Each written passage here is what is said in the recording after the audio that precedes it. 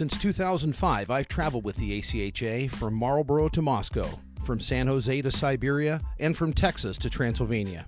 I'm Rasty McGibbon, and this is 5 Minute Major. I'm joined by a Team Canada player from Minot State University. Hi, I'm Eric Soar from Moose Jaw, Saskatchewan. There are a lot of guys here from Minot State. Probably the biggest contingent if you look at the two ACHA teams. What do you think it speaks to the level of hockey in North Dakota that so many of you guys are represented on these two teams?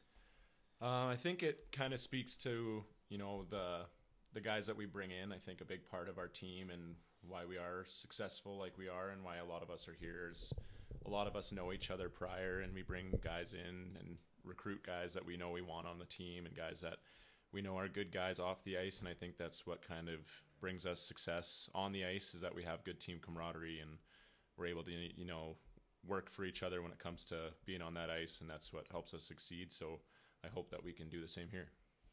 I had the opportunity to talk yesterday with Davis Shelton, and he said really the culture at Minot is just to get a ton of shots, and that culture really seemed to permeate Team Canada today, as you definitely outshot Poland. And I don't know the official shot count. Do you think you'd agree with that? Oh, 100%.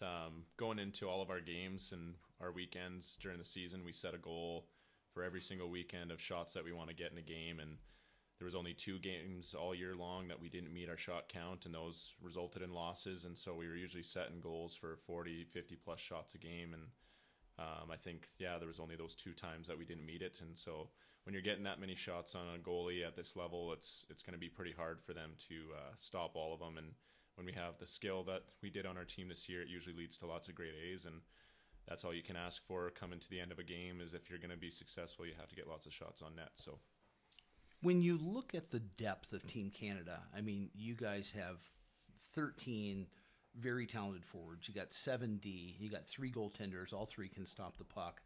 How cool is it to be part of a team that shows such incredible depth? Oh, it's amazing. I mean, especially being a D-man myself, it's so nice to be able to come out of the zone, and even if you don't have a great pass to make or you're not giving a guy a very good angle, it's nice to be able to know that if you're putting a puck near a guy, he's going to be able to pick it up and he's going to be able to make a play that you maybe didn't give him a great opportunity to do, because they're just so talented and everybody's working for the same common goal. So whether it's the goalies, the D, or the forwards, it's awesome knowing whoever you're going to be on the ice with is going to be able to contribute to the same common goal and really do whatever it takes. So I think that's awesome to be a part of.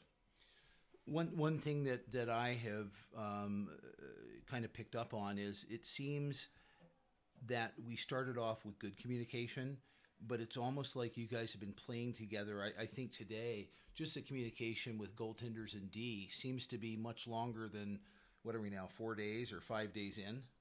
Yeah, no, definitely. I think yesterday, obviously the results didn't come out the way we wanted, and we kind of talked about it in the room throughout the game a few times, was communication was lacking, but it got better as the game went on, and that definitely showed today as a lot of guys were, helping each other, whether it was with the puck or without the puck. Guys had everybody pulling in the same direction, and that's all you can ask for out of a group of guys that haven't been together very long. And, when you have everybody, like I said, working towards that common goal, if you have somebody that's not maybe communicating, it can really pull the whole line out of whack that could be out there, or even the whole team. So you need everybody doing that, and I think that's getting better as the week goes on, and I hope that it continues to get even better. When I look at the roster of guys that you've assembled, there are guys back on there are tons of guys back on their respective teams that wear a C or wear an A. What is it like to have so many leaders in one room at one time? I think the coolest part about that is, regardless of the situation on ice or off ice, that you're always going to have guys out there who are, respectful and doing things the right way and always trying to do something for the betterment of the team. And when you have everybody that's unselfish and everybody that wants to be a part of something bigger than themselves and maybe even just bigger than their team, it definitely shows that all of us have that kind of leadership mentality, and any leader's willing to bring everybody around them up. And I think that's what we have in our dressing room right from top to bottom. So if there were people back in Moose Jaw that, have either, as I've said, financially or emotionally helped you get here, and you were to say thank you to them, who were some of those folks? Big part would probably be my parents. First and foremost, my mom and stepdad are here right now, and my dad back home cheering me on, sending me texts, waking up at 4 a.m. today to watch the game. And but the person I'd probably thank the most is my grandma, because she's the only reason I'm here. She pretty much fronted the bill for me to get here, and said, as soon as I told my parents when I got the call from the coach that I'd made the team, she immediately called me and said, I don't care what it costs, you're going. So I think that's really cool that she was able to do that. And she's been a big supporter of me for a really long time, but the fact that she was able to do that for me makes it that much sweeter, and I hope that we can bring it back so I can celebrate with her. Let's say we were to go back to, I'll pick a random date, the 10th of July, 2009, okay? And I met you at Tim's grabbing a coffee and said, hey, in 2023, you're going to have a Canada jersey on and you're going to represent Canada in Europe. What would you have said?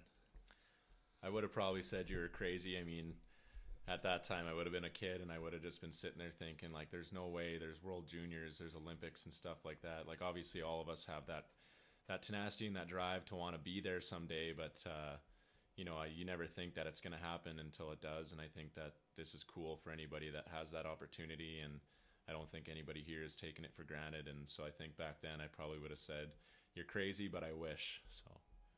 Well, Eric, thanks so much, and you're probably right. I am crazy, but yeah, but thanks so much for your time, and hey, good luck in pool play tomorrow. Sounds good. Thank you very much. Thanks for listening. This has been an ACHA Bar Down production.